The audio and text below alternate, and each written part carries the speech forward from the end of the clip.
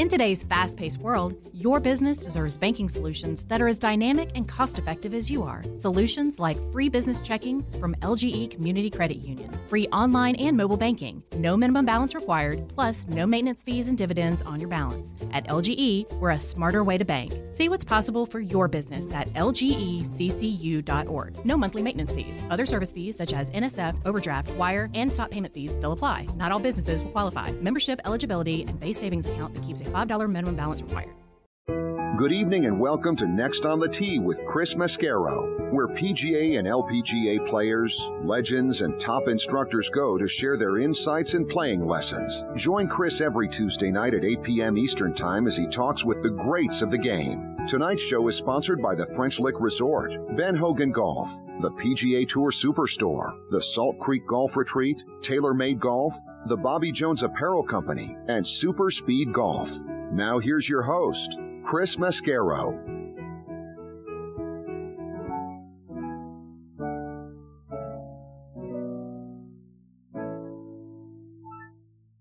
Good evening, folks, and thank you for coming back and joining me again this week on Next on the Tee. I'm your host, Chris Mascaro, and tonight, boy, do we have a lot to talk about, right? Tiger back in the winner's circle. Justin Rose wins the Tour Championship. It's Ryder Cup week. Tiger, rightly proclaims himself to be on the Mount Rushmore of golf, which we'll talk about a lot tonight. So, yeah, there are a few things to talk about this week going on the PGA Tour and in and around the world of golf. And I'm going to do it tonight with three of the best instructors in the game. First up with me tonight is going to be Eric Johnson. And Eric has been an outstanding guest over the years. One of my favorite people on the planet, let alone guests here on the show. Eric is annually named one of the top 100 instructors in the game. Plus, his insights into what's going on around the game of golf are simply outstanding. So we'll talk about all of the things I mentioned a moment ago, plus maybe get a lesson or two, and maybe even sneak in a question about our Steelers. So looking forward to having Eric with me here in just a few minutes.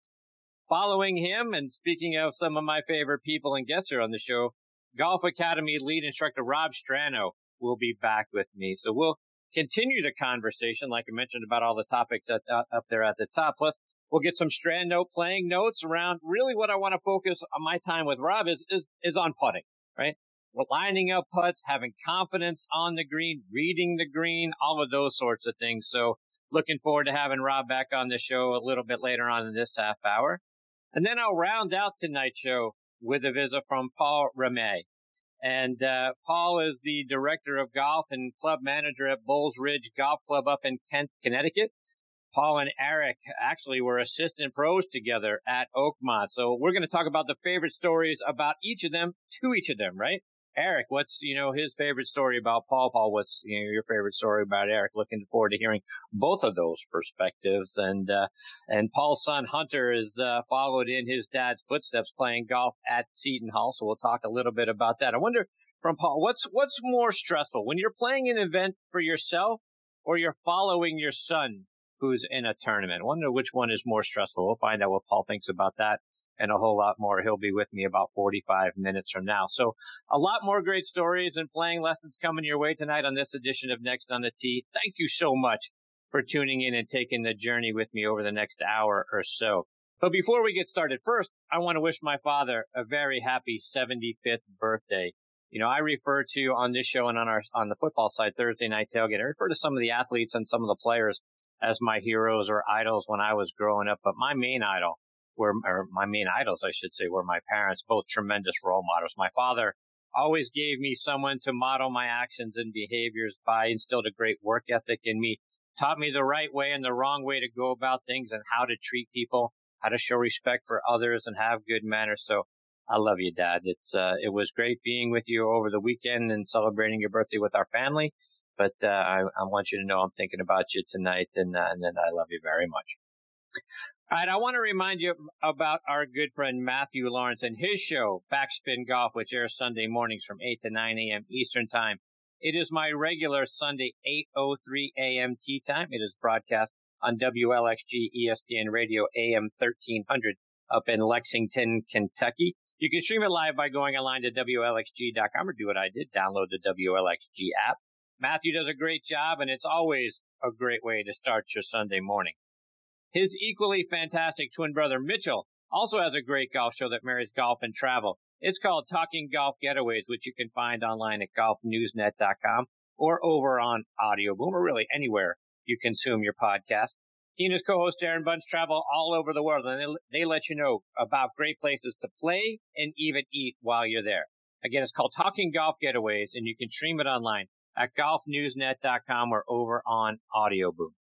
And folks, as you know, we are sponsored by the French Lick Resort. Let's hear a word from our good friend Steve Rondinero about what they've got going on up there. Play legendary golf at French Lick Resort, the only place in the country where you can play courses by two Hall of Fame designers on the same property. Our Pete Dye and Donald Ross courses offer two very different challenges. Experience them both and save with our Hall of Fame package. Our two historic hotels are unique as well. Cap it off with a fun visit to the French Lick Casino. Check us out online at FrenchLick.com. Bring a group and save even more. Play legendary golf this season at French Lick Resort. Yeah, folks, go online to FrenchLick.com to see for yourself what a wonderful place it is and to book your stay as well. I also want to give a shout out to our friends at the Ben Hogan Golf Equipment Company. Folks, if you haven't hit Ben Hogan irons since the 80s or 90s, do yourself a favor. Get a demo iron from either their Fort Worth, PTX, or New Edge irons, and go out on the range and compare it to whatever it is you have. All Ben Hogan irons and wedges are handcrafted one at a time in their Fort Worth, Texas factory. No mass production, no shortcuts.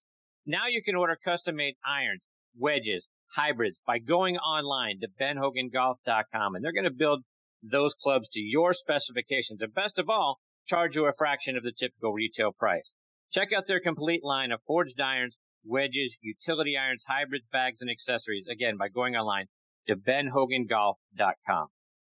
We're also proud to be partnering with Russ Holden and the folks over at Caddy for a Cure. One of the most unique opportunities in the world of professional golf is available to you through Caddy for a Cure. You're going to get to spend a day inside the ropes with one of the world's best players as their caddy. Fantastic way to have the time of your life while supporting our wounded service members and Fanconi anemia. You're going to get to walk side by side with your tour player experiencing professional golf as an insider. In addition to the amazing experience you're going to have, you're going to get a fantastic gift package from Caddy for a Cure, which includes Under Armour logoed apparel and an eyewear package, a tour-grade caddy bib suitable for autographs and framing, a tin cup ball marking gift, chef's cut real jerky, and professional photographs from your day. Go online to caddyforacure.com. That's CADDYFORACURE, caddyforacure.com to learn more. All right, now back with me and making his actually 12th appearance here on Next on the Tee is my good friend Eric Johnson. Let me remind you about Eric's background. Played his college golf and was a 4-year letterman at Mississippi State from 1992 to 1995. Helped them win back-to-back Kroger Intercollegiate titles in 94 and 95. Golf Magazine has named Eric a top 100 instructor every year since 2011. And he was also recognized by Golf Digest as a top 40 under 40 teacher. He's a 3-time Tri-State PGA Teacher of the Year, a 2-time Horton Smith Award winner for his contributions to education. He's played out on the Canadian Tour, the Sunshine Tour, and the Golden Bear Tour. Eric was the Director of Instruction at Oakmont Country Club for many years, and he is now the Director of Instruction over at Nemacolin Woodlands Resort, which looks like an absolutely fantastic place up in Farmington, Pennsylvania, which is a little southeast of Pittsburgh near the West Virginia border. And not only is Eric one of my favorite guests, he is really one of my favorite people on the planet, and I'm honored he's back with me again tonight here on Next on the Tee. Hey, how are you, my friend? Hey, Chris, thank you very much. Again, you're the most prepared and most enjoyable host that I've ever talked to in the game and on these shows, and so thank you for that wonderful introduction. I really appreciate it, buddy. Thank you. Absolutely, Eric. So, Eric, let's talk a little bit tonight about Tiger Woods and winning for the first time in 5 years, something that many of us thought would never happen again. So, your thoughts on what you saw from Tiger over the weekend, and does this make him the man to beat now heading into 2019? Well, after 14 surgeries, we can say it publicly. There's public embarrassment. There was the DUI. There was the yips. There was a ton of things to overcome there. And to think that he has done that and overcome such great adversity, my hat's off to him.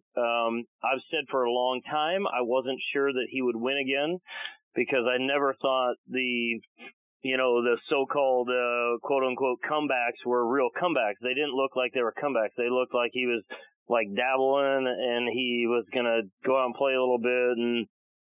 But this one looks totally different. I mean, he looks healthy. His golf swing looks great. Now, being an instructor, that's an interesting one for me, because personally, I think that he listened to a lot of really smart guys that didn't let him free up and play golf. And now I think with the void of the instruction and the over instruction, so to speak, I think he's getting back to his inner golf DNA. I really do. I mean, I think that at the end of the day, we all, if you look at our swings from when we were kids and now, I mean, they don't really change that much. I mean, they change a little bit, but instinctually there's something in all of us. And when you take a Tiger that, when we think back of the Masters, when he won his first time, I mean, he moved off the ball a lot. And then he was taught, well, in 97, and then he went through, the Harmon years, and where I thought he was just unbeatable. And then went to Haney, and then went to, Sean Foley and Chris Como. And I think they got him a little more centered, and I don't think they gave him enough time to get back to the ball. And you can't take that out of a great player like that. So what he did there was unbelievable. Sustainable? I don't know. I mean, he has never ceased to amaze me yet. I never seem to bet against him because he does stuff like he did, at the Tour Championship. Unbelievable performance. So, Eric, I don't know if you saw the video that was put out on Twitter today by the PGA of America, but they asked him, it's a video of him, asked him who should be on the Mount Rushmore of golf. And he said, Snead, Jones, Nicklaus, and me. Is he right? Oh, my. Mr. Humble Pie there.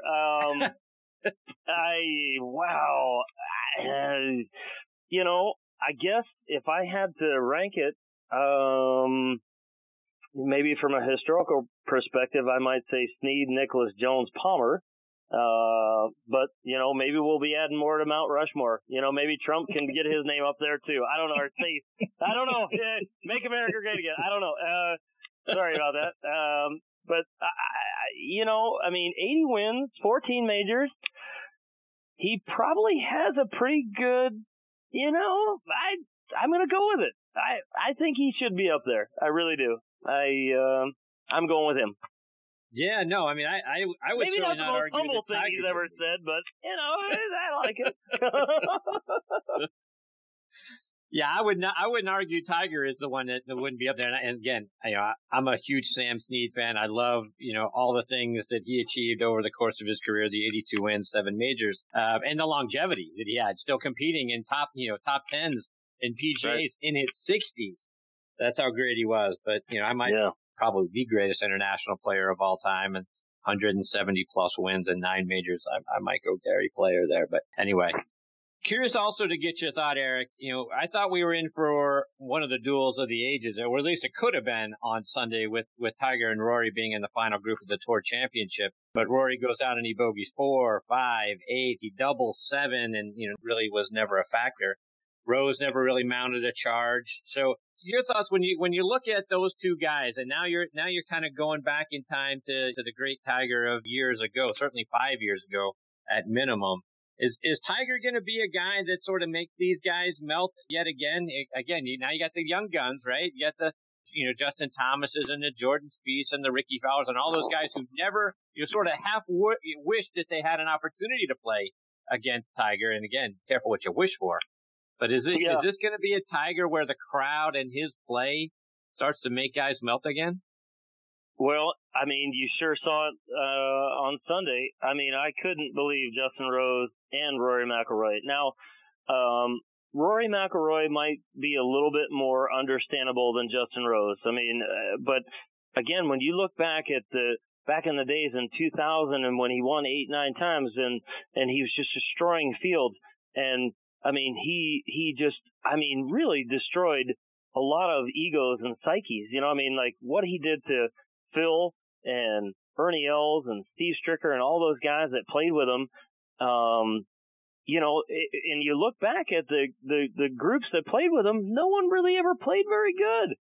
And you would think that deep down in, you'd be like, man, I want to show this guy that I can do it. But for whatever reason, it seemed like everybody just like choked it away. And I hate to use that word, but they just did not come up with their A game. And, Justin Rose, I mean, look at his career that he's had, was world number one and the way he was playing, and then to flounder, and Rory, I mean, 4 or 5 over, and that makes the birdie on the last hole. But, it was what we used to watch. And I don't think these young guys quite understand what they ask for. I mean, when they say, oh, I want Tiger, well, okay. Well, you just got him, and I don't think anybody liked it other than Tiger and all the fans, so I think with all the surgeries, we just don't know. We don't know how his body's going to react. We don't know, there's a lot of questions out there, but man, that was some performance. Now, I will say this too. Tiger seems to not be able to close the way he used to. I mean, if you look back at the British Open, he stuffs it in there like 5-6 feet on the last hole and misses it. And Francesco Molinari drains it from like exactly the same spot. And that's the stuff that Tiger would have never done in the past. And you saw a little bit of that coming down the stretch. You made a couple bogeys and, made an incredible up and down on 17, which basically secured him the win. No one had bogeyed the 18th hole the whole day. Let alone to make a double. So you knew he was probably going to win then, but, he did kind of flounder coming in a little bit. And I just think that the younger Tiger might not have done some of that, but you know what? Hey, you got to win. And wins are hard to get. And, when you think wins are hard to get and he's got 80 and 14 majors, that's some quite impressive career. Maybe Mount Rushmore worthy. Maybe it probably is. So, let's extrapolate that a little bit forward and talk about the Ryder Cup. Because when you look at Tiger's record in the Ryder Cup, 4-1-1 in singles, but 9-16-1 in foursomes and 4-ball. Why do you think his partners seem to struggle so much when they're paired with him? Well, I think there's a couple things there, Chris. I really honestly think that he was such a introvert and never let anyone in his circle before that I don't think the guys knew how to play with him. Like they didn't know if he was rooting for him or not. And I mean, he's got that killer instinct in him. And quite frankly, that's what I think most of that was. I think they were like, maybe a little intimidated to play with him and a little bit intimidated, like, am I good enough to play with this guy? And then we saw when Hal Sutton put Tiger and Phil out and, it was just a debacle. I mean, absolute debacle. And, because they didn't like each other. And I think that's why you look at the Seve and Olazabal pairing. I mean, they're countrymen. They love each other to death. They'll kill for the other guy. And I think that was missing a little bit from Tiger. Maybe he thought it was a little bit exhibition-ish. I don't know. I think that might have been a statement that maybe he'd want to take back. But I just don't think he was friends enough with some of the guys he was playing with. You look at the successful pairings, and they're all good. They're kind of good pals, and they kind of know each other's game. And I know when I'm playing in team events, I pick a guy that, like, he knows I'm going to hit it all over the place, and I'm going to make some putts, and I'm going to make birdies, and I'm going to make bogeys, and just hang in there with me. And if you give me long enough, we're gonna win. But I just honestly think that maybe he wasn't friendly enough with the guys, and maybe that's why his combination pairings weren't that special. So if you were Captain Furyk, who would you pair with him? Bryson DeChambeau. I think those two have a little, I think those two have played a lot of practice rounds together. I don't know what the whole niche is there. I mean, you saw Tiger looking at the putting thing with Bryson the other day, but they played a lot of they play a lot together. I think Phil Mickelson, I think those two have a great relationship, or a much better relationship now. I'm not sure I'd put them together, but I think the golf world would maybe like to see it, but I don't think that that's going to happen. I'd love to see Dustin Johnson and Brooks Koepka. I think they would just flog people. I think it would be not even close. I think that, when you look at, and you know what? Phil's been pretty sneaky about picking really, really good partners who he wants to play with. If you look at over the past, like he takes Ricky Fowler. Well, God almighty. If there's one kid that's ready for that stage, it's Ricky Fowler. And yeah, he's young, whatever, but they won a lot of matches, and I think it's interesting to see I think it would be interesting to see Ricky and Jordan Spieth, or maybe like Justin Thomas and a Jordan Spieth, good friends. Mm-hmm. Now, when you start looking at the list, though, when you look at like Team USA, who's playing good and who isn't, you go down the list. Koepka is playing great. Dustin Johnson, great. Justin Thomas, great. Patrick Reed, fair. Bubba Watson, I don't know where he's been. Jordan Spieth, don't know where he's been. Ricky Fowler's been playing good. Webb Simpson's been playing good. Phil is the ultimate mystery. He hasn't played good for a while. Really, when we look at it. But you know what? Look what he did. He wasn't playing good coming into the last Ryder Cup, and he shot 63 in the final round against, who was it? Who was it? Sergio. And then you look at, Tiger's playing awesome. He's gonna be a factor. Bryson DeChambeau is playing great, and Tony Finau, he's playing great. Now, if you look at the European team, Justin Rose playing great, Rory McIlroy, I'd say good. I know they're going to say great. Francesco Molinari, great. Tommy Fleetwood's playing great. John Rahm's playing great. Alex Norton's playing good. Terrell Hatton's playing good. Paul Casey, not so much. Hendrik Stenson, where the heck has he been? Ian Poulter, he had some success this year, but that's a little bit of a question mark. Sergio has been a serious question mark, and Thurber Olsen has been a question mark for me. So when I look at it, I think the United States of America, if we can pair them correctly, I think we trounce them. That being said, I'm sure we'll see, Sergio and Rahm together, put the Spaniards together, and Stenson and Poulter. We'll probably see some of that stuff, and but it'll be interesting to see the pairings and how. I'd love some dream pairings though too. Could you imagine? Could you imagine Tiger Poulter or DJ Justin Rose, Phil and Garcia again, Reed and Rory, Koepka, Molinari, like the major champion guys.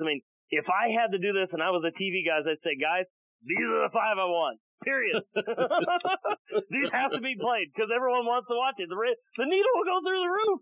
Oh. So, but to that end, Eric, right? Based on what we just saw on Sunday, if you're Furyk, would you match Tiger up against Rory because you saw how Rory melted? Do you figure you take that away, or do you go back to the Patrick Reed Rory one because it was such great drama 2 years ago? Man, it was such an epic duel last time. I think the world will. I bet you deep down Rory's like, please give me this kid again, because there's no way he can do that again. But I don't know. Patrick Reed's been playing. I'd say he's been playing good. I'd say fair. I don't think he's been playing great. I would love to. I'd love to see Tiger and Poulter, because I'd just love to see someone get right back up in his face and say, "Oh, really? Is that what you want?" Okay. I would personally love to see that. And then if he didn't beat him on the golf course, we'd have like a cage match afterwards, have a WrestleMania or something. But, and we know Tiger would win that. But, so I'm sorry, Chris, I went off there, but I'd love to see it. I think whoever he kind of plays against, especially in the singles, will probably, maybe tail off a little bit. That'd be my guess. So something else you mentioned a moment ago, Eric, is should we have any concern on the U.S. side when you see, Phil and Bubba, Patrick Reed, you were just talking about, even Brooks Koepka, all finished at the bottom of the leaderboard at the Tour Championship. And goodness knows, Phil and Bubba were a combined 23 over par. I'm hoping they were working on different shots because they were so far out of it that they were just practicing for this event. But any concern about those guys coming into this thing having finished at the, in the last 4 spots for championship? I have no concern about Koepka. I honestly, the biggest concern I would have would be Bubba. I mean, he's just hard to figure out. I mean, he'll play great and then you don't hear from him for months. And when you watch his putting, it looks really, really nervy. And, so I don't know. I mean, that's what Phil has the most flair for dramatics of anybody I think I've ever seen in my life. I don't worry about him. I think the bigger the stage, the bigger he plays, the bigger he is, and the more he just shows up. I think, didn't play a good first round, and I think he, maybe phoned it in a little bit, like and I hope he's out there getting reps and doing whatever, and I hope he finds it, but I really think he will. I mean, you look at Jordan Spieth, he's a hair of a question mark for me. And I'll tell you why. When you look at the year he had a couple years ago, and he really hasn't played that great this year, and I think we'd all agree with that compared to the last couple years. And I think that he had like the Tiger Woods moment with Dustin Johnson when they're playing in a playoff and Rory had to go up the middle. DJ knocked it over that lake and had a sand wedge in. Rory had a 6-iron in. The game's over. And I think he realized that. And when you watch his putting right now, his putting is not that good. And I think we'd all agree with that. His putting is not where it needs to be. And I think that's because, from a personal standpoint, I think he feels like he has to putt great because he can out-ball strike Koepka or Johnson, maybe a Justin Thomas for that matter. He just can't out ball strike him. And when you see somebody that's that dominant and not afraid to hit it 330 over a lake and they cut off this and you got to go that way, that's a little bit of a humble pie sensation there. It's a little unnerving. And I personally think that's what's happened to him a little bit. So, if you get him with the right pairing, I think he's going to do pretty well. But if he gets against some of these bombers, I don't think he'll do, all that well, maybe in the singles. But that's my take on that. Yeah. So let me expand on that just for a second. So we have seen Jordan in un-Jordan-like, right, with putting. All of a sudden, he went from being one of the best putters in the world and a guy that was making everything from 25 feet to a guy who's missing stuff inside of 2. So do you think it's a lack of confidence? It's all of a sudden now I'm putting too much pressure on my putting because I can't hang with these guys otherwise? Is that what it is? That's what I personally think. Chris, I've seen him live. I've saw him at Oakmont and when I was there for 13 years and saw him at the last Open, and I mean he hits it good. Don't mistake that. I mean he hits it good, but it's not Koepka long. It's not Dustin Johnson long. I mean, I don't even think it's Justin Thomas long. I mean, Justin can really bomb it for a little guy. It's not Bubba Watson long. Ricky hits it hard. Phil can still dig deep. I mean, Tiger had one of the fastest clubhead speeds on the tour this year. So when you look at that stuff and you're playing against these guys and you measure yourself against your competitors, and I know we shouldn't, but we all are guilty of it. We look and say, well, what's this guy doing? What's this guy doing? And, well, if some guy's hitting at 30, 40 yards by you, well, that really sends a little chill up your spine, and that probably puts the most pressure on the best thing that you do. Like he has putted it, especially 2 years ago, and putted it like no one we've ever saw, and made everything. And now it's like he's like, I got to make these, and he looks. And I've always said this, too, and if you go back on your shows, I've always said this. He always looks a little bit too jumpy to me. He's, for such a great player, Tiger never, ever, ever looked like that. I mean, goes back to the 2006 Canadian Open, the first professional win. I mean, commentators like, oh, it looks like he's laying up, but wait a minute, he's got an iron. Oh, he's going at it. Oh, he hit a 6-iron, 218 yards over a lake. Out of a bunker. Now, no one would do that, and he didn't even flinch. He got out there, and hit it. Where you see Jordan is just very jumpy. He's like always getting a towel. He's always wiping something off. He's always, okay, how far was it? He just doesn't look like a player that's calm. And, when I think you play against a player that looks very calm and you see someone that's not, you know, you're like a shark. There's blood in the water. You know it. And I think that's my personal take on that. I'm sure some people have their other opinions, but that's mine. And I really stand by that too. I really feel like he's just not as confident as we've seen him in the past. Yeah, and I agree 100% with that, Eric. I feel the same way, especially when you see him like at the Open Championship last year, and you know, the shot on 13 and stuff like that. Sometimes I think the pressure gets to Jordan a little bit, and then he needs something positive to get himself going. And it obviously came through. But I get concerned about him in final rounds. Yeah, and you know what? And I love him to death too. And I wish him all the best. So please don't misunderstand that either. It's just an observation. Just a couple more before we let you go, Eric. A couple quick ones. Yep. One, we've got your fellow former assistant pro from Oakmont joining me later on the show, Paul Ramee, and wanted to get your favorite Paul Ramee story. He's got too many on me. I can't give you my favorite one, Chris. But it has to do with his bachelor party, which was an embarrassment. But I will say, that's all I'm going to say. I promise I won't say another word because he's got way too many on me. He's a piece of garbage. No, I'm just kidding, Paul. I love him to death. He worked he was the first assistant at Oakmont when I was an up and comer, and beat me up pretty good back there. So you tell him I still have a little scars from all the jockey marks that he hit me with. But you tell him that too. I hope he's all right. I will.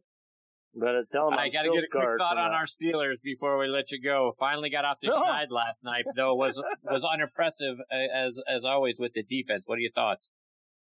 Well, when we're tied with the Browns, I have serious doubts. I mean, come on. What happened? Le'Veon Bell? I mean, Antonio Brown's acting like a schoolgirl. Ben looks like he can't hold on to it. Oh my goodness gracious. Lord help us all. I don't know. We live and die by the Steelers, and, when you're from Pittsburgh, the deal. You root for the Pirates and the Pens, and man, I thought coming into this year we're Super Bowl contenders, and I really legit thought that.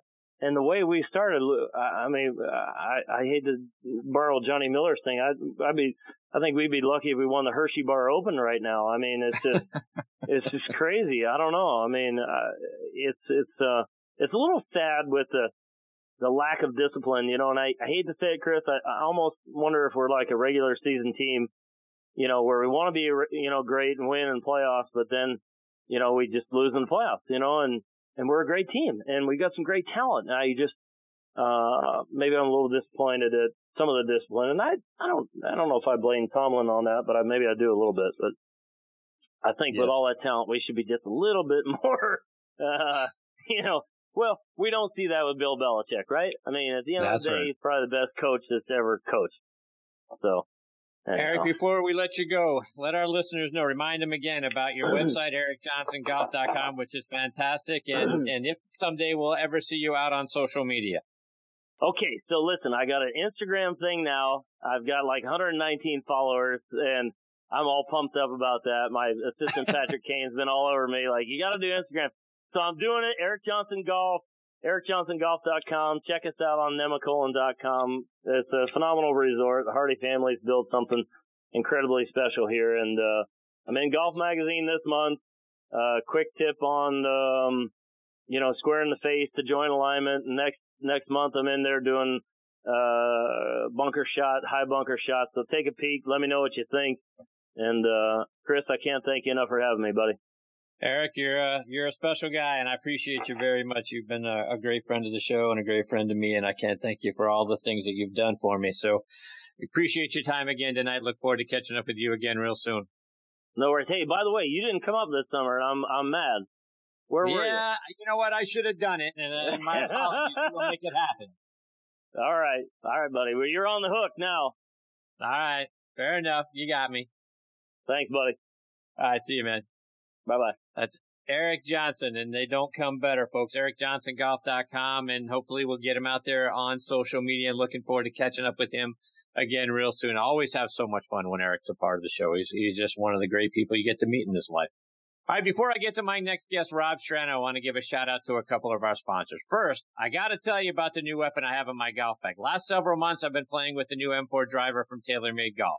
And if you haven't tried their twist face technology, you're missing out. I don't know about you, but I don't hit it in the center of the face every single time. After studying hundreds of thousands of swings from pros and amateurs like us, TaylorMade designed their new drivers to help protect us from our mishits and give us straighter distance. So whether your mishit is on the low heel or the high toe, Twist Face helps bring the ball back to center, keeping the distance that we want and finding the fairway more often. I'm hitting more fairways than I ever have, and their new drivers are the choices of pretty good golfers you might recognize. Twist Face is played by Tiger Woods, Rory McIlroy, Dustin Johnson, Jason Day, John Rahm, and Justin Rose, to just name a few, and they're dominating the top 10 out on tour. So if you haven't tried Twist Face, go hit it and get fit. It's in the new M3 and M4 drivers and only from TaylorMade. I also want to give a shout out to our friends at Super Speed Golf. Now used by over half the tour players in the world, Super Speed Golf is the fastest and most effective way to increase your swing speed. 3 8-minute training sessions per week are all you need to add 5% to your swing speed. With sets for golfers of all ages and over 1 year of included video instruction as well. Super Speed offers a complete solution to help you start bombing it off the tee. Visit them online at superspeedgolf.com to pick up your set today. And folks, this segment of the show is sponsored by our friends over at the PGA Tour Superstore. This segment of the show is brought to you by the PGA Tour Superstore. See why golfers everywhere are proud to call PGA Tour Superstore their golf pro shop. Visit them online at PGATourSuperstore.com. Now back to Chris and more of the show. And now back with me here on the French Lick Resort guest line is Rob Strano. Let me remind you about Rob's background. He is from St. Louis, Missouri. Grew up playing at the same country club as PGA Tour pros Bob Goldby, Jay and Jerry Haas, and Frank Connor. Played his college golf at Centenary College. He played on the PGA, Nationwide, and Hooters NGA tours for 15 years and won 5 times. He's now one of the top instructors in the game. He's the only top instructor teaching the game to deaf children. You've probably seen Rob on Golf Academy over on the Golf Channel.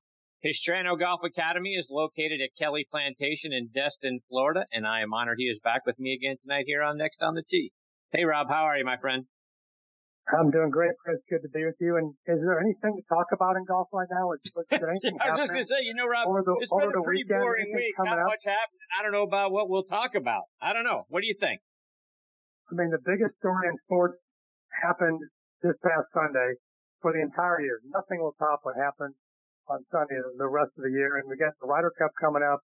It was just an amazing thing to watch. And what's interesting is on Tuesday and Wednesday, I was actually in Atlanta there hosting one of my clinics with the deaf kids from the Atlanta School for the Deaf. And Tuesday, there's no spectators allowed at East Lake. And I went out and was doing my site walkthrough for the event on Wednesday with the kids. And I ran into Tiger and Bryson and Tony playing a practice round. They were coming off 14 and as I was getting up to 15 there where they had the big bleachers behind the green where I put the kids to watch a little bit of the practice round. And so I got to walk in the last 4 holes with those guys, just me and a couple guys from the media and just kind of up close and personal and just kind of watch Tiger's move. And, to kind of echo what Eric said before me, I tell you what, his swing looks good. It looks solid.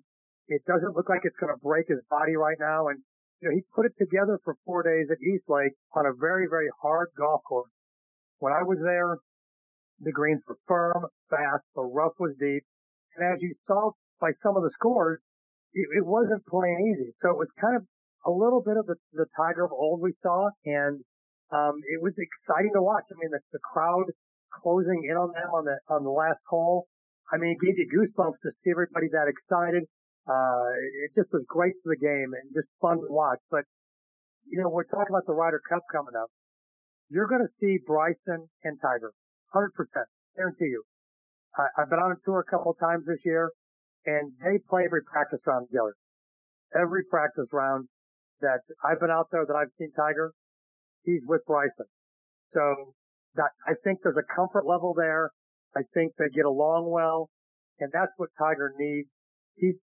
I got asked by Golf Channel to make up some predictions for the Ryder Cup, and I said 14-14 tie.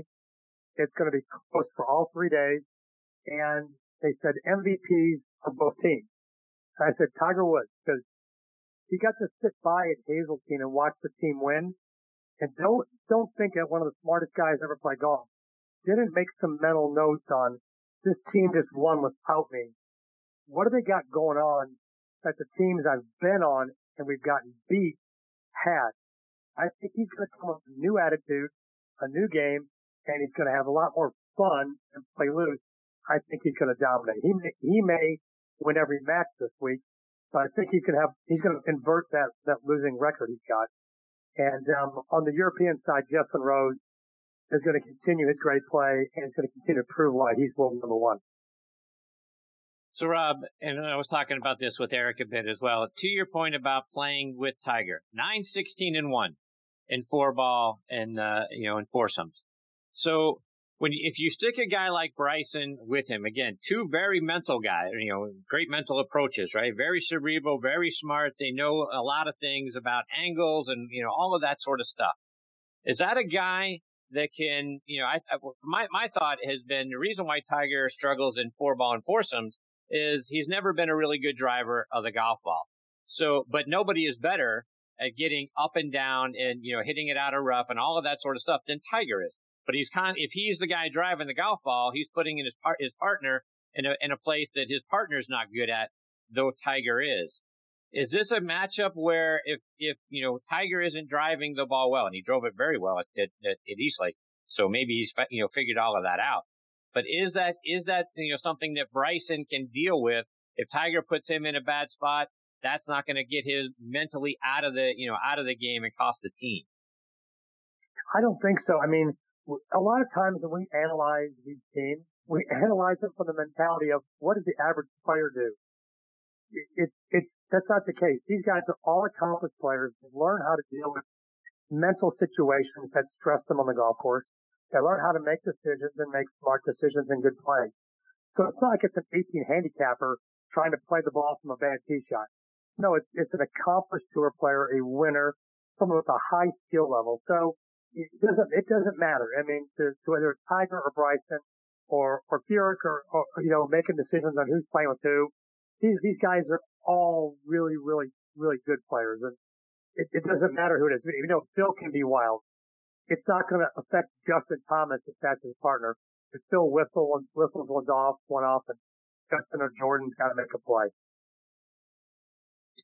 So, Rob, one of the things I wanted to get your thoughts on in talking about Tiger Woods, and I don't know if you saw it out there, PGA.com put a little video out there of Tiger today.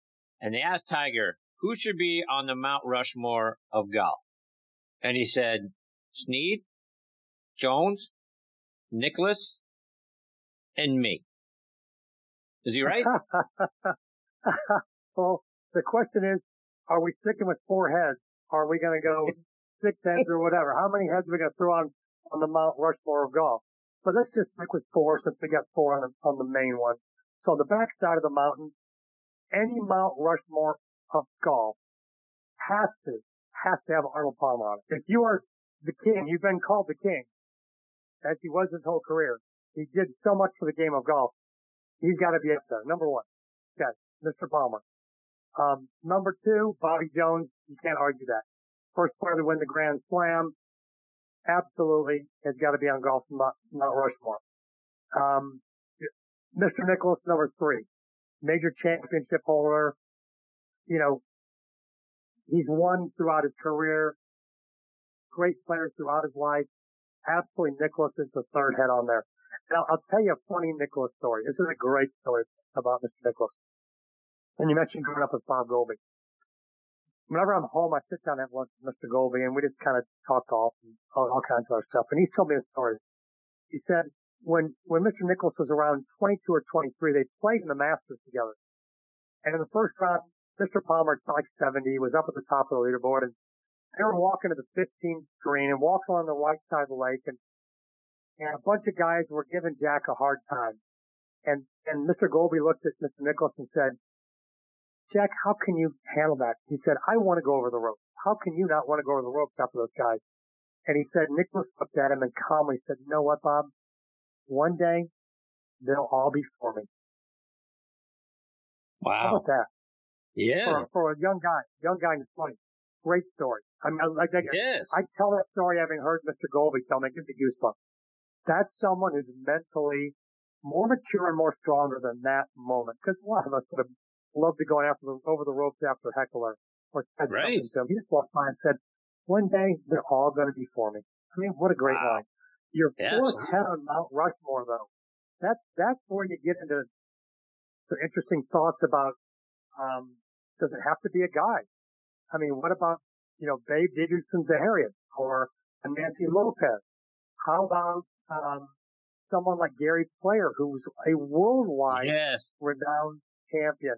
He's won hundreds of tournaments and has been a great ambassador for the game and for physical fitness throughout his whole career, and a very, very fine gentleman also. Francis Ouimet bears mentioning.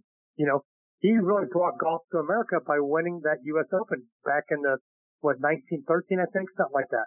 So you've got a couple of names to bat around that fourth head. Tiger, sure, we can throw Tiger in there too, but you got a little bit of spot, a little bit of wiggle room on some of these spots. But, to me, you've got to go with Nicholas, Jones, and Mr. Palmer as your first three heads. And then the fourth one, we may have to roll dice or something for that one. Rob is probably one of the best putting instructors on the planet. I want to get your thoughts on Jordan Spieth. Jordan, he didn't make the field for the Tour Championship. We've seen him go from just as good as anybody from 25 feet in to a guy who struggles now inside of 2 feet. What are you seeing from Jordan? As Eric was talking about earlier in the show, that maybe the rest of his game is putting so much pressure on his putting that is sort of getting to him in that respect. But what are you seeing from Jordan? And is there something that he can do to, get back to where he was? Well, putting is one of those things where it's easy to get in a hot streak. And I always tell my players this, and even my tour players that come work with me, or a new tour player, I always say, why is putting the easiest part of your game to change? And it's a real simple answer. If I change something with your driver, Chris, give you a different driver, or change your ball position, well, all of a sudden, Mr. Jones's backyard over there is in play. His pool, his windows, all of a sudden those, you might whistle one in someone's backyard. But when it comes to putting, if I give you something that makes more putts right away, well, you're able to run with that and take it to course, and I can't wait to get it out there because it's a small maneuver. It's not a big action. It doesn't require a lot of speed. And the easy answer is I've never lost a ball on the putting green. I've never hit a putt out of bounds. I've never putted it into a hazard. I've never incurred a penalty on the putting green. So if I give you something that makes more putts, you got to immediately be able to grab it and run with it and go make more putts on the golf course. And Jordan, the thing with him is, and I haven't studied his action up close this year. I haven't touched if I've run into him this year because he wasn't at the Tour Championship. Trying to think of the players. I did see him putting at the Players, and his putting stroke looked good there. He was making putts, and a lot of times there's some things that go into putting other than mechanics. Is your speed good? Are you making good reads on green? Those things can start to weigh on you where you're hitting a lot of edges. You're thinking, oh man, I'm hitting edges. I got to do something a little better. Well, no, you're just off by the width of a hair. Keep doing what you're doing, and those will fall. So there could be a more to the mental side of it with Jordan than there is the mechanics side. I would leave the mechanics side to his coach Colin, not Colin McCormick, Cameron McCormick, to comment on what they're working on mechanics wise. But hopefully they got it figured out for the Ryder Cup this week, because the Ryder Cup, everybody hits it good. It's just who makes putts. And back in Hazeltine, we just made more putts, whether it was Patrick Reed or Mickelson making all those putts and Sergio on Sunday in his match. Everybody putted well at Hazeltine, and that's what it boils down to is who flips one out of a bunker, who chips one in unexpectedly, and who drops a couple extra 30-footers in a match. That really, really determines the outcome because they all hit it well. Rob, just a couple more before we let you go. And there's a great video of you with Michael Bree talking about confidence on the green. Talk about the negative talk that we say to ourselves on the practice green and what we need to do to change that. Gotcha. Well, I had fun doing that segment with Michael, and we talked about how we hear players say the same thing, and a negative and a positive can equal the same thing. So I'll be working with the player on the putting green. I'll hear some guys warming up, and one guy will be making everything. And he'll look at his playing partners and go, well, I'm leaving them all here. I'm not going to make them on the court. And then another guy will be missing everything. He'll go, not going to make anything on the court, so not making anything here. Well, wait a second. Makes and misses can't equal the same thing. And so, like I just said, when you see putts going in, you ought to be jazzed about getting out there on the green and going, I can't wait to get on the course and play. And it's kind of funny. I actually played today. I had one of my tour players in get ready for Q school, and we'll get out there earlier today, and I got 14 holes with him in, and on the back nine, I one putted 6 out of 9 green, and just was rolling it in from all over. The stroke felt good. I was seeing the lines and making putts, and I just couldn't wait to hit the next putt. And I one putted 11, one putted 12.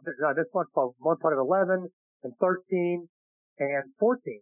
I mean, just when you get it going, you get it going. It's just a matter of the mindset. And once you've trained mechanics and line and speed, then it's believing you should make everything. And we get in the mindset of just trying to get it close. And that's the same as if I said to you, Chris, here's the dart. I want you to throw that dartboard. I want you to hit the bullseye.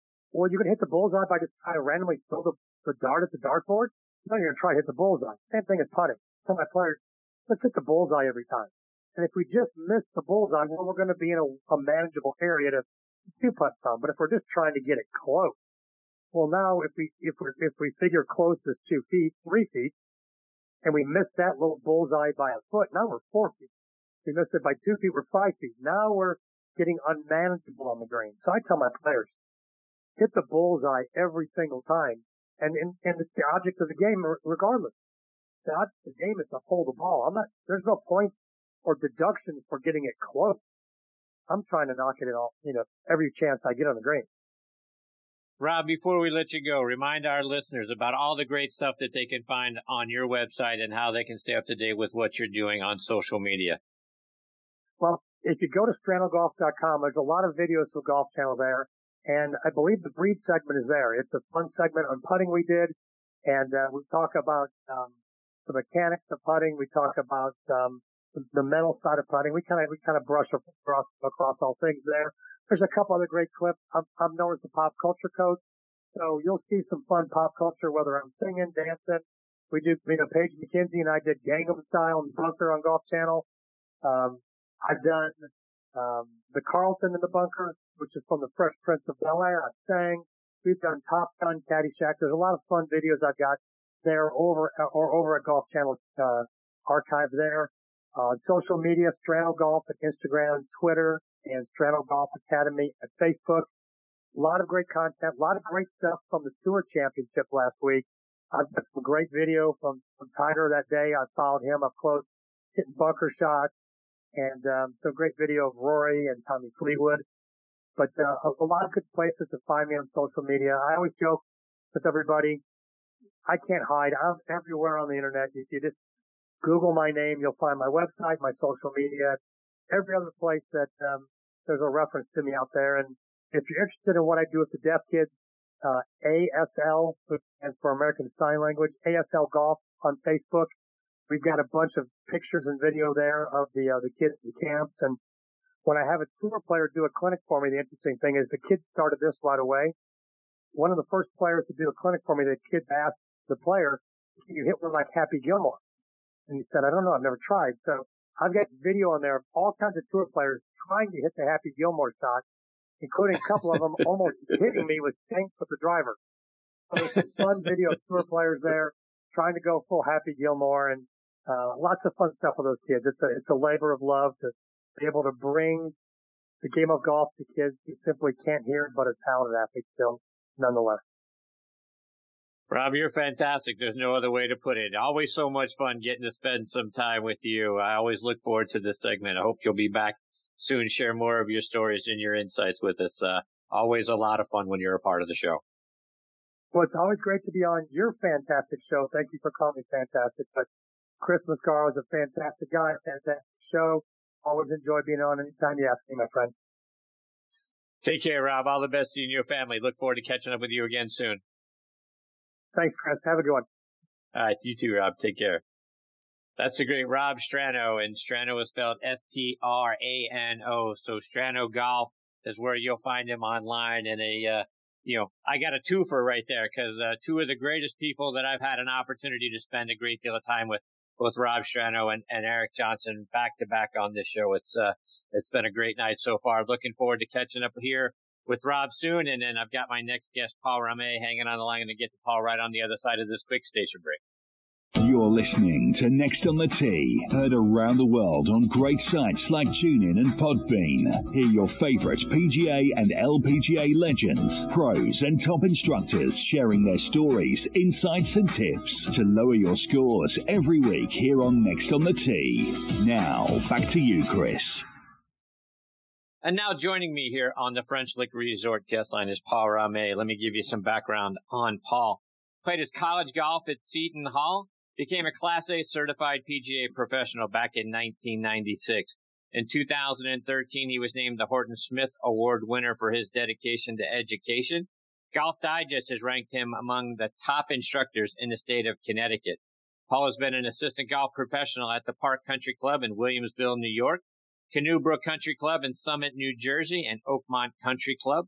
He was one of the inaugural instructors at the Golf Channel's Golf Academy. In 2016, Connecticut PGA Section Teacher of the Year. Golf Digest ranked him one of the top 3 instructors recently in the state of Connecticut. And since 2003, he has been the director of golf and club manager at Bulls Bridge Golf Club up in Kent, Connecticut, which is in the western part of the state, almost at the border of New York. And I am honored he is with me tonight here on Next on the Tee. Good evening, Paul. Thanks for coming on the show. Hey, good evening, Chris. Thanks for having me. It's a pleasure. Paul, with all of my first-time guests, I'd like to start out by learning, where you learned to play golf first. Who was the first person to put a golf club in your hands? My father was a tennis player, so it was kind of, watching tennis balls was by my head as a kid. But there was my parents bought a house right next to Fairmount Country Club in Chatham, New Jersey, and there was a golf pro over there by the name of Kevin Riley and Ralph Romano, who basically I would sneak out every night and they kind of cut some clubs down for me and gave me 4 clubs when I was about 11 years old and gave me a job a couple summers later and that's kind of how I got started with the game of golf. Back in the late 70s, people were playing tennis and there was nobody on these 4 holes behind my house. And those 2 guys gave me some clubs and that's kind of how I got started in the game. So how did you go from there to playing your college golf at Seton Hall? Well, back then, high school golf mattered. We had a really good high school golf team in Chatham, New Jersey, and we were 87-1 my 4 years in high school. Now these kids got the AJGA tour, and high school golf was really kind of spring training for them for their summer seasons. And since back then, you didn't have your own Twitter account. I had to send a VHS tape and clippings from the newspapers in New Jersey to all the golf coaches, and a guy by the name of Howie Rupert came to the house and signed a letter of agreement and went to Seton Hall and played golf for my college career. And Paul, now your son Hunter, who looks like he's a tremendous player in his own right, has sort of followed your footsteps and is playing his college golf at Seton Hall. Talk about your son Hunter's game. Yeah, well, he's having the freshman blues right now. He had a real good junior career, and I've stayed close with the team. I actually coach a couple of the kids on the team currently there, and they play in the University of Hartford event every September up at our house. We always have them over for dinner, so we've stayed close with the program. And Hunter had the opportunity to go play for them. He'd always had his heart set on Division I golf, and they're about 150th in the country, not bad for a team up in the Northeast. And they gave him an opportunity, and he's had a little bit of success in his first event, but finding out what being a freshman in Division I sports is all about, trying to balance academics and time and now golf. So, but I'm expecting big things from him. He flies at about 320. He's just a great kid with a great career ahead of him. So, Paul, curious, do you have more anxiety when you're playing in a golf event, or when your students is playing in a golf event, or when you're watching Hunter play in a tournament? What's more stressful? I can't watch. It's not even close. I can't watch my kids play golf. It is nerve wracking. We have 3 boys, so typically my wife and I are never at the same golf event. And we're texting each other back and forth how they doing. Par, birdie, bogey, par, birdie, bogey. And it's the anxiety is amazing. I find it infinitely easier to play golf, myself, or watch somebody else who's not my son play golf. But you have no control. I mean, you want to reach out to somebody that's played this game and I've got a lifetime of experience and failures and learning from them. And you've got to let them, fail a little bit on their own and go through it and learn to make those mistakes and then come back smarter. So, Paul, switching gears a little bit, and as you know, I had Eric Johnson on the show earlier, and I love Ian. He's a great guest and been a great friend over the years, and I know you guys were assistants together at Oakmont for a little while. So he told me his favorite Paul Ramee story. What's your favorite Eric Johnson story? Well, Eric was never the fastest golfer. So we're standing. Eric's slow? Eric is, I didn't say slow. He's never the fastest golfer. So we had this really nice trip over to Scotland probably 10 years ago. And, we got to play the old course. We're in the same group, about 8 golf pros. We're in the same group, at the old course. And Eric is in first fairway and he gets out there and he's got to pitch it over the burn, onto that green, which sits right on the other side of that burn.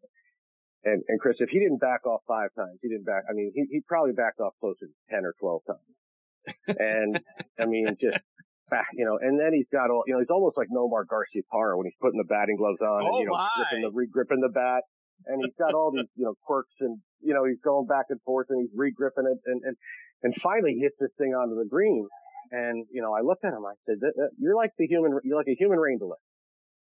And, we just kind of chuckled about it, but, that's one of the more PG stories I can tell about EJ. So, but we had 2 great years together at Oakmont. He came from, Mississippi State where he played in the PGM program there. And I'm so happy for the success he's had, on the teaching side. He's such a great friend and great golf professional. Any insight into what he said about me or do I have to listen to it? He told about your bachelor party. Jesus. That's not, shouldn't be aired. All right. Well, you'll be fine. I'm sure your wife won't mind the story. She'll probably never. She knows. I think. So, but yeah, that was a long time ago. So, Paul, I'm from Pittsburgh, and, most of our dreams, for people, just golfers in general, but certainly for those of us from in and around Pittsburgh is playing at Oakmont one day. And like I say, you were there for some years. So talk about playing at the course at Oakmont. What's it like being there every day? Well, playing the golf course, not to disparage other golf courses. First time I came from New Jersey, I came to Oakmont. First time I played, I shot 91. The first time I played other great championship golf course, the first time I played like Oak Hill, I shot like 73. So, Oakmont, and this goes back to some of the quotes and some of the videos that they had made. Oakmont could host a national championship just about any day, of the year. That's how good it is every day. I remember we had just a 2-day tour event and we had 29 of the top 30 money winners come. It was for Family House, which is a charity for battered women in Pittsburgh. And we didn't do anything really to the golf course. And Furyk won it, and he shot 4 under for 2 days. That just tells you how hard Oakmont was every day. And then, the membership at Oakmont is, second to none. There's a great cast of characters. My staff at Bullsbridge is so tired of hearing me tell stories about the members at Oakmont. And then, the ability to work with Bob Ford, legendary golf professional. I always told people it was like going to Harvard Business School. You just were getting an education that you didn't really even know you were getting just by keeping your eyes open and watching. You learn something every day. When I was there, Bob he had just won National Merchandiser of the Year, and Rick Martino won, National Teacher of the Year. In a 3-year span, we had 2 national award winners in the PGA scene. So that was pretty cool. And Paul, truth or myth that the greens run faster during member play than they do during the U.S. Open? I would say pretty true. I'll never forget showing up to the '07 Open, and we came up and we got behind the 12th green, and some guy's hitting a 7-iron in or something. It's par 5 down the hill, hitting a 7-iron in, and the thing lands on a downslope and backs up the hill. I mean, right away you could tell that the USGA had slowed it down, put water down, because that ball normally for the members would have ran into the back over the green in the rough, and you had a nasty pitch back up the hill. So, I was never there for an Open. I came the year after the 94 Open, but those members at Oakmont loved it tough. It couldn't get tough enough. So I would have to say truth. So you say that the membership where you're at now gets tired of you hearing, telling stories. But so what's your favorite story from your time at Oakmont? Well, outside of my bachelor party, there was we had a member who his nickname was the Phantom, and we called him the Phantom because he was missing his right thumb. So, you'd make a putt. They had this legendary game at Oakmont called the SWAT, where you'd sign up and you'd play in foursomes, gross against every other team in the field. You could have 7, 8 teams in the field, $5 napkin. So you're making, you're not making a whole lot of money as an assistant back then. And, you could lose $150 on a Saturday and have to go home and tell your wife that you can't go out to dinner that night like you promised her. So you better start hitting balls and getting better. But, so we had this guy called the Phantom, right? So, and he was missing a right thumb, and it was amazing to watch him try and grip that club with the right hand, because you have to keep turning the right hand over because the thumb wasn't on there to support the club. So we come to the 18th green or 18th tee box, and this is before, all the trees have been cut down. So there's still some pine trees and, to the left of the 18th tee box. So the Phantom, he kind of hits this squirrely shot over towards the driving range off of 18T, and he whips his club up in the trees to the left of the tee box. So he says to this guy, he says, "Bobby, get up there and get," and I swear to God, if I didn't see this, I wouldn't believe it. He says, "Bobby, get up there and get that driver out of the tree." And, all the members clubs at Oakmont have, and most clubs have name labels on it. So Bobby shimmies up the tree, he's rattling the tree, and this club falls down, and Bobby comes back down the tree. He goes, "Here you go, Phantom. Here's your driver." And he says, "Bobby, that's the wrong driver. That's the one I threw up there last week."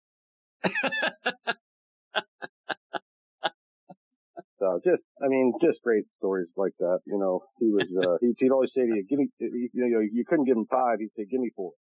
Give me 4 after you made a putt in the slot." That's right. So, Paul, let's talk a little bit about what's going on around the game of golf right now. And obviously here we are. It's Ryder Cup week. So give me your thoughts. Who wins and why? You could throw all the stats out. We've just seen 2 of the greatest streaks in sports come to end. The Browns won and Tiger won after long losing streaks. So it's been 1993. I didn't even know my wife of 23 years now. The last time we won on their soil. So I think, these things happen in sets of 3. I think it's our time to win on their soil. But, on paper, this first time ever that all top 10, all 10 people, top 10 on the, world rankings are all playing in the Ryder Cup. We got 6 of them. They got 4. And, top 25, we own 12 of our guys are in the top 25, 8 of them. So on paper, looks like we should win. Greens are going to be slow, might benefit them. It's more of a stadium type golf course, which I think our guys get to see a little bit more of, week in and week out on the PGA Tour. But I would say really the only thing that scares me, I think we win about 16-14.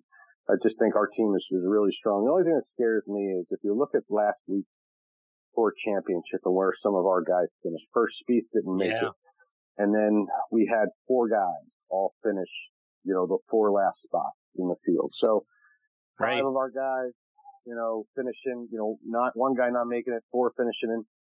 So, that's the only thing that really scares me. Maybe we're not on form, but, I still think, it's our time. It's been too long. And, I think it's, ball strikers golf course. I think our guys are a little bit better tee to green. And I think the slow greens will kind of offset each other, negate any advantage they have.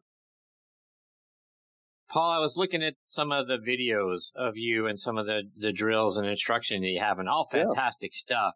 You've got a great drill about using the wall as a guide for your swing plane. Do you mind sharing that story or that drill? Yeah, I mean, I see a lot of times people, pull that club too far to the inside. I mean, I teach up in Connecticut, as you know, Chris, and, my membership is basically Manhattanites who come up to their second homes on the weekends, and they don't get to touch a golf club a lot. So a lot of the drills that I've developed are things you can do inside and don't need a golf ball. So, you kind of just stand with your back to the wall, and, too many times I see golf club getting pulled inside behind the person, and then, then they kind of lift it, and then the golf club goes across the line, and they're kind of cooked from there. So, excuse me, if you stand with your back to the wall, you're going to feel how your arms, your body's going to push your arms away, and then how that club is going to start to, hinge vertically. And if you start hitting the wall, your wife's going to get pretty mad at you because of all the holes you put in the wall and all the paint you chipped there. And Paul, and then those arms hinge a little bit. Oops, go ahead. No, go ahead. No, finish your thought. I just said, you learn how your body turns and your arms work vertically. So, in the job that they're both supposed to do in the backswing. Another one of your videos, Paul, and it's one of the shots that so many of us struggle with around the greens, and that's sort of chunking a chip shot when we're on an uphill lie to an uphill green that's crowned, and we'll grab the sand wedge and chunk that, and then the ball ends up rolling all the way back down to our feet. And you've got a great tip out there on golfchannel.com about how to use a hybrid to pull that shot off. Do you mind sharing that tip as well? Not at all. I mean, at our golf course, we have a lot of elevated greens, and, with today's design, you see a lot more chipping areas. So, I mean, I just have seen too many people, as you said, get it a little bit behind it. That golf ball gets about 2/3 of the way up and rolls right back to their feet. So I like to see people use a hybrid more times than not, and feel like they get a little bit of a, closer set, your feet a little bit closer together. And really, then it just becomes just a big chipping motion where you're not using any levers, you're not using your wrists or your elbows, and you're really just feeling like your shoulders and arms take the club back. And depending on how long the shot is, I typically see the golf club head getting somewhere between, the ankle and the right, the back right knee, and then allowing that golf club to swing through and, really catching the ball first. And if you miss it a little bit with that sole on the hybrid, you're going to, skip into the ball a little bit, bouncing the ball a little bit, where that leading edge and that wedge is going to dig in. And, you got to get comfortable with it. It's definitely the first time I introduce it to people, that extra club head mass, that golf ball goes flying. And they don't like it. And I ask them to stick with it. And I don't try to force shots on people, but, if you stick with it, it's the type of thing that can become successful. Then like 3 weeks later, these people that didn't like that shot, they're teaching it to their friends. So, so Paul, to your point, being up there in Connecticut, right? Wintertime comes, not a lot of golf being played, but you've got a wonderful indoor practice facility from what I've seen online, Golf on the Green. Talk about the facility and what people can come in there and do when it's too cold to play. Yeah, well, I was fortunate. I went to the board of directors of my club and asked them if I could do this. Teaching is really my passion. I mean, it's why, playing and teaching is why so many of us got in the game. And we had a member. We don't have a lot of members that are local. We had a guy who had a very successful career in Manhattan and kind of lives up here full time. He acquired some real estate, and, I went to him and he gave me a storefront on the oceanfront property right on this, quintessential New England green. And, it's, all the other, popular stores and restaurants, encircling the green. And I built, an indoor training facility, 2 hitting bays, indoor chipping and putting area, putting lab area. I've got, TrackMan in there, Flight Scope, Body Track V1, Sand Putt Lab. So, I operate from November 1st until March 31st, and I go back up to the club. It's really turned into a nice business for me. I've worked with a lot of the New England boarding schools, then, teach my members and teach, just other people that are, local golfers, a lot of members at other clubs too. So it's really, helped my teaching business. It's really taken off in the last 5 years. And, so it's been great. Keeps you busy all winter too. There's some long winters up here in Connecticut, northwest corner of Connecticut. Well, Paul, how can our listeners find out more information about what you're doing, follow you online, and check out your website? So it's paulramee.com. I've got at Paul Ramee Jr. on Twitter, and then at Golf on the Green on Instagram. Well, Paul, it's certainly been wonderful having you as part of the show tonight. I love your stories. I hope you'll come back and share more and give us more of your insights and your tips another time, because it's been a lot of fun having you on the show. Yeah, it's been a pleasure. I'll come back anytime, Chris. Thanks. I can't believe that the half an hour has flown by that quickly. I know. It's awesome. It is fantastic. So you're Paul, lucky thanks man. again for your time. I look forward to catching up with you again soon. In between now and then, all the best to you and your family. Thanks, Chris. You too. Enjoyed it. Take care, Paul. Bye. That's Paul Ramee, and his last name is spelled Ramee. So be sure to go check him out. Check out his website. Check out, again, I'm telling you that if you're up in that area, Golf on the Green looks absolutely fantastic. And, as we know on the football side with my co-host Bob Lazzari, who lives up in Connecticut as well, it's cold and it's damp and it's rainy and it's gray for a long time up in the wintertime. But if you can go to a great place like his and get into a couple of bays and, keep the rust off your swings, you're going to come back in the spring and be fantastic. So check him out. Follow him on online and on social media as well. All right, folks, it is time for me to put a bow on this episode of Next on the Tee. My sincere thanks again go out to Eric Johnson, Rob Strano, and Paul Ramee for joining me tonight. Folks, please give me your thoughts. Check out our page on Facebook, Next on the Tee with Chris Mascaro. You can give me, comments and all that sort of thing right on there. Please check out our website, nextonthetee.net. On there, you're going to be able to see who some of our future guests are going to be. So if you've got a question for someone who's been on the show or going to be on the show, let me know through our Facebook page. We'll be glad to get that question answered for you. Over, like I mentioned a moment ago, our sister show on the football side, Thursday Night Tailgate with me and my co-host Bob Lazzari and our announcer Joe LaGenusa. That show airs live every Thursday night from 8 to 10 p.m. Eastern Time. You can stream it live right here on Blog Talk Radio, and that show, like this one, also available as a free podcast over on Podbean. And can't thank those guys enough for featuring us right there on the football side in their NFL fan section. This show Next on the Tee right there in their golf section. And if you're a fan of podcasts across all genres, be sure to go over to podbean.com or download the Podbean app. They've got so many great podcasts, like I say, across all different genres that you're going to love. And we hope that, if you download the Podbean app, you can take us with you everywhere you go. On Thursday Night Tailgate, we are joined every week by 5 NFL legends who come on and share their stories and their insights into what's going on around the league today. Plus, we highlight 2 players doing great things in their communities in our Spotlight on the Positive segment. You can find that show online at ThursdayNightTailgate.com. And again, this one, nextonthetee.net. Folks, again, thank you for choosing to listen to this show tonight. We really appreciate the fact that you're making us part of your golf content. Until next week, hit 'em straight, my friend.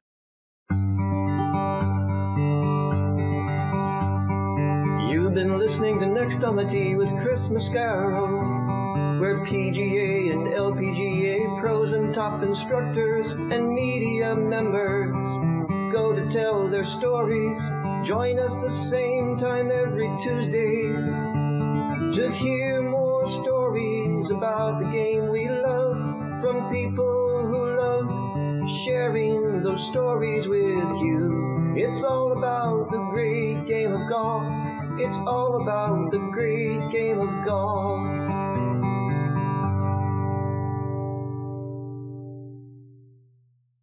In today's fast-paced world, your business deserves banking solutions that are as dynamic and cost-effective as you are. Solutions like free business checking from LGE Community Credit Union, free online and mobile banking, no minimum balance required, plus no maintenance fees and dividends on your balance. At LGE, we're a smarter way to bank. See what's possible for your business at lgeccu.org. No monthly maintenance fees. Other service fees such as NSF, overdraft, wire, and stop payment fees still apply. Not all businesses will qualify. Membership eligibility and base savings account that keeps a $5 minimum balance required. So, Robert, I want to thank you for your time. I just don't think you're the right person for this position. I don't understand. Was it something I said? Well, we did a background check on you and found some things of concern. If you're in charge of hiring for your company, you know how helpful a background screening can be. That's why companies that use Horizon background screening make smarter hiring decisions. Don't let the wrong hire put your company at risk. Get the real story on your candidates at horizonscreening.com. horizonscreening.com.